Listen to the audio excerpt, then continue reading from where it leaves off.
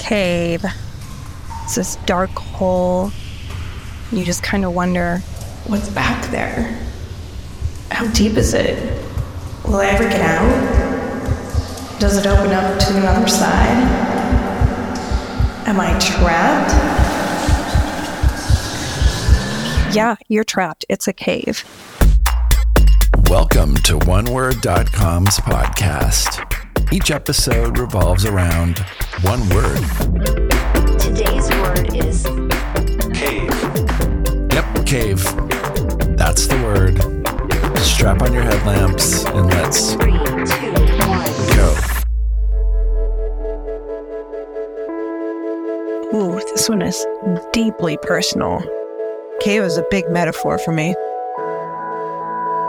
The cave is one of the greatest metaphors of all time, really. Oh man, caves are frightening. You forget how long you've been down there, and then the batteries of your flashlights die and you can't see anything and you run out of air. And I can't imagine a death worse than that. Caves can be pretty scary.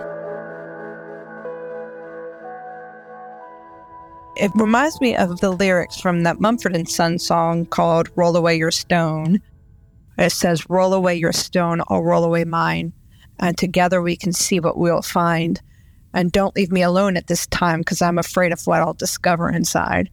So it's kind of like your soul and who you are inside is like this cave, and you kind of cover it up, and you can finally find somebody who you feel safe and comfortable letting them in. And sometimes you're not even comfortable going in yourself. The first human beings are normally called cavemen, cave people. That's our earliest sense of being grounded on this planet. Our earliest sense of safety was when the rain and the lightning and the thunder comes. You gotta run inside a cave, light a fire, tell some stories. Caves are the first theaters. Caves are the first canvases. Draw some paintings on the wall.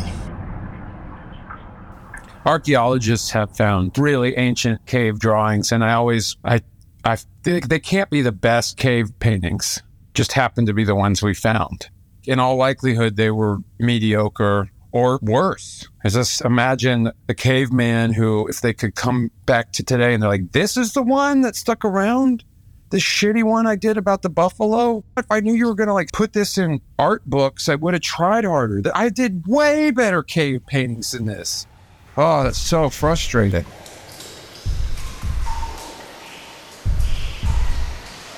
Lompoc big, Lompoc smart, Lompoc like to eat sweet tart. Lompoc roam around his fortress and marry one named Fortress.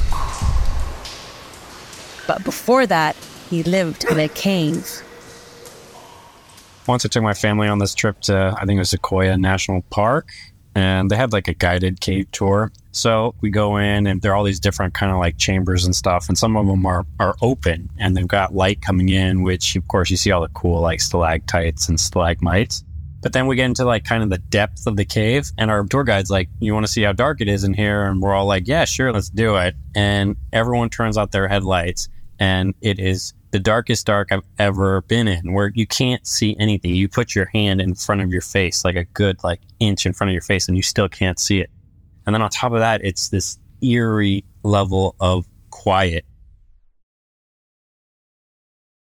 That has to be the most frightening thing ever. I just keep thinking about those explorers who ran out of light and can't see anything, or some guy who you hear the story about fell and broke his leg and then he had to hobble his way out. Those people are goddamn heroes. I also think of people who cave. Those individuals who you just know you can't rely on to stay solid on a decision. They just constantly cave, which is fine as long as you know about it. It's when you don't know about it or assume that, nah, there's no way they're going to cave. And then they cave and you're just like, they caved. Parents will do it, like if they're in public, like kids at a grocery store, you'll see some mom just cave to the demands of her shitty kids. Can I have a candy bar? No, we're going to go home and eat. Oh, I want a candy bar. Okay, you get one candy bar. And the kid's like, only one? Oh my God, you're so mean. Problem with caving is that then you teach a lesson that you are caveable. What do you think the kid's going to do next time you want something? Just got to keep applying that pressure because he knows you're capable of caving.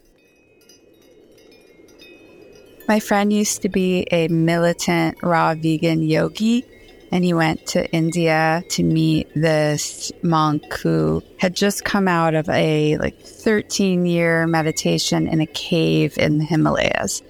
And the night before he was to meet this enlightened monk, asked one of the monks in training at the monastery, what should I bring him as a gift, as an offering?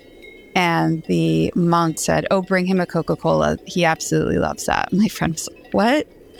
So the next day, he waits in line to greet him, and it's finally his turn, and he walks up, and, they exchange some words, and he hands him the can of Coke, and the monk is just overjoyed and starts chugging it. And my friend says to him, Master, with all due respect, I just have to tell you that where this comes from in my country, it's known that this is like a poison to drink. It's really, really harmful for you. And you're just so pure. And you just came out of this enlightened experience. And this is probably the worst thing for you to consume. And the monk just looked at him with a little smirk on his face. And he pointed to his head.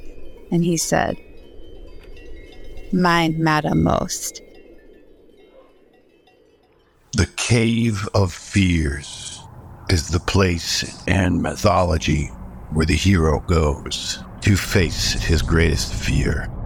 Joseph Campbell used to write about this in a sort of macro mythological structure. Of all stories, there's always a point where the hero is going to have to enter the cave and face the darkness.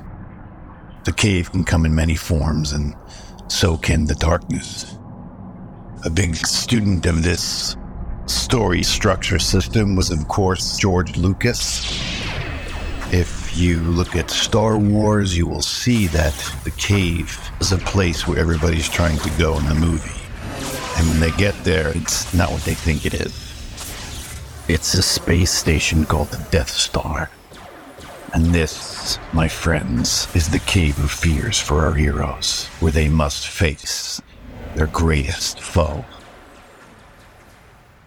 One of my favorite caves was a cavern, Carlsbad Caverns in New Mexico, and that place is fun. But it is definitely one of those places where you're like, what could go wrong? And there are a million things that could go wrong. Sometimes you hear these stories about people who find a cave and they think, I wonder if I can fit in that cave. And then they're like, there's only one way to find out. There's not only one way to find out. Another way to find out is to just measure it. And if it's too narrow, then just that's your answer. And if it's even kind of close, just don't even try it because it's not worth it. You're going to get stuck there. And those stories could haunt me when I hear about it. It'll make me feel claustrophobic because you chose to go into a cave. Why? What? Why? Why? Why did you try to go in that cave? Why did you try to go in that cave? What did you think would be on the other side? I'll tell you now, it's just more cave. Who in their right mind goes spelunking into caves for fun? That sounds like the worst idea. That is something that people pretend to enjoy. They're like, ooh, I'm a spelunker. I'm a caver. Going into tight spaces where you may or may not live, that's not a thing. I can go into Shenandoah Caverns all day long. It's got a little path, a little walkway, but those caver people, nuts. And I think they're all lying to us. In college, I had some friends who knew of a cave. We decided it would be a great idea to camp in that cave. The way you get into the cave is you take all your belongings, sleeping bag, pillow, clothes, pack them in a plastic bag, put them in a second plastic bag. To get into the cave, you have to swim in through a tiny little hole, which requires you to actually push your belongings underwater to get them to pop up on the other side. We set up on a ledge to sleep the night there. We have a little campfire and some torches. We decide to go up into the cave after drinking a couple of beers. And Ian, the only guy who's been in the cave before, doesn't go. We walk up about 45 minutes into the mountain. We're hiking along, and we finally decide we should probably turn around. We turn around and start coming back. All of a sudden, we get to an open cavern area and can't figure out where we came through there. We had no food with us. We were running out of light, and somebody starts digging, and I said, we didn't dig our way in. We don't need to dig our way out. I thought that we were going to die in that cave. At that moment, off in the distance, this blood-curdling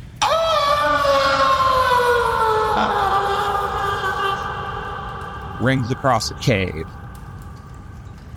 It's a primal scream. I'm freaking out. We started screaming. My girlfriend at the time, now wife, starts laughing and says, "Oh, that's Ian." He comes up and he says to us, "It is amazing that I found you, because I've been in this cave a few times and have never been able to find this dry route, and I happened to find it today." So we went back down, spent the night by the river, and it was wonderful. But it is certainly something I will never forget. Once when I was in a wine cave, I met this woman who had the exact same dimple and location as I did. We didn't know each other from Adam. And after that day, we became dimple sisters. And we've stayed in touch ever since. Plato's Cave is a philosophical work about people who are inside a cave and they just watch projections of shadows of things that are outside the cave, and they think that's real life, the shadows. And they live their lives inside this cave, and they have no understanding of what's actually causing the shadows, which is the real world outside the cave. And Plato's like, only a philosopher can go outside of the cave and seeks to understand what causes the actual things. It's basically the Matrix. It's like, do you want to stay inside this cave? That's the blue pill. Or do you want to take the red pill and go outside the cave? When Plato went into the cave to describe what the world was like, nobody believed him.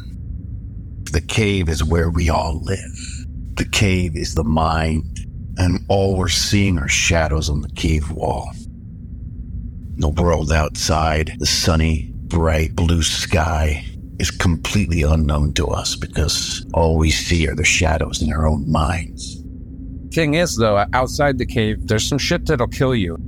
With any sort of learning comes the risk of getting eaten by an animal or getting rained on, which sucks. I mean, it sucks to get rained on, you know. Other risks like sun exposure or seeing somebody that you had sex with once and you didn't talk to them afterwards.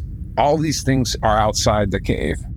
You stay inside the cave if you want comfort, but if you want knowledge, hey man, take the red pill.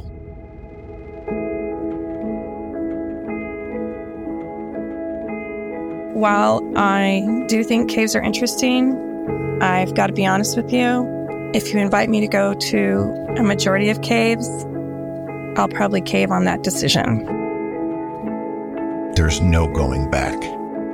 Once you're in the cave, you got to find a way out of it, and that way out is not the way you went in. You have these crevices and nooks and crannies and all these places where you hide away all that stuff. And you don't really ever need to go in there, but you know it's there.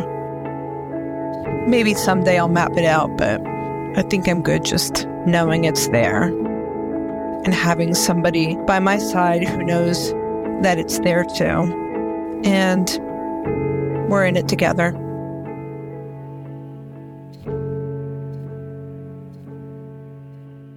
Yeah, that's a heavy, heavy word. Let's think of a more fun word next time. Well, it just so happens that I did think of a more fun word for next time, which is up right now as I'm recording this at podcast.oneword.com, where anyone can submit their voice recording for a future episode. Thanks to Alison in Herndon, Virginia, Anne at Artifact LA, David at Barton Smart Trivia, Kat, Nick, and Steven in Los Angeles, Liz in Salt Lake City, and Mark in Northern Virginia. If you don't feel like talking, go write about the Daily Word at oneword.com, which is where this all began. Until next time.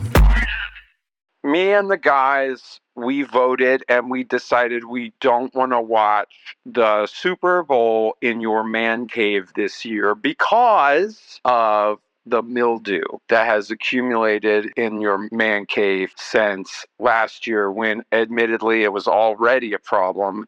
So we've decided that we want to have the viewing party either at Doug's house because he got divorced, or we'll do it at the Best Buy after hours because Martin has a key. And there's tons of TVs in there. You got to admit, Arnie, Best Buy has seemingly unlimited TVs.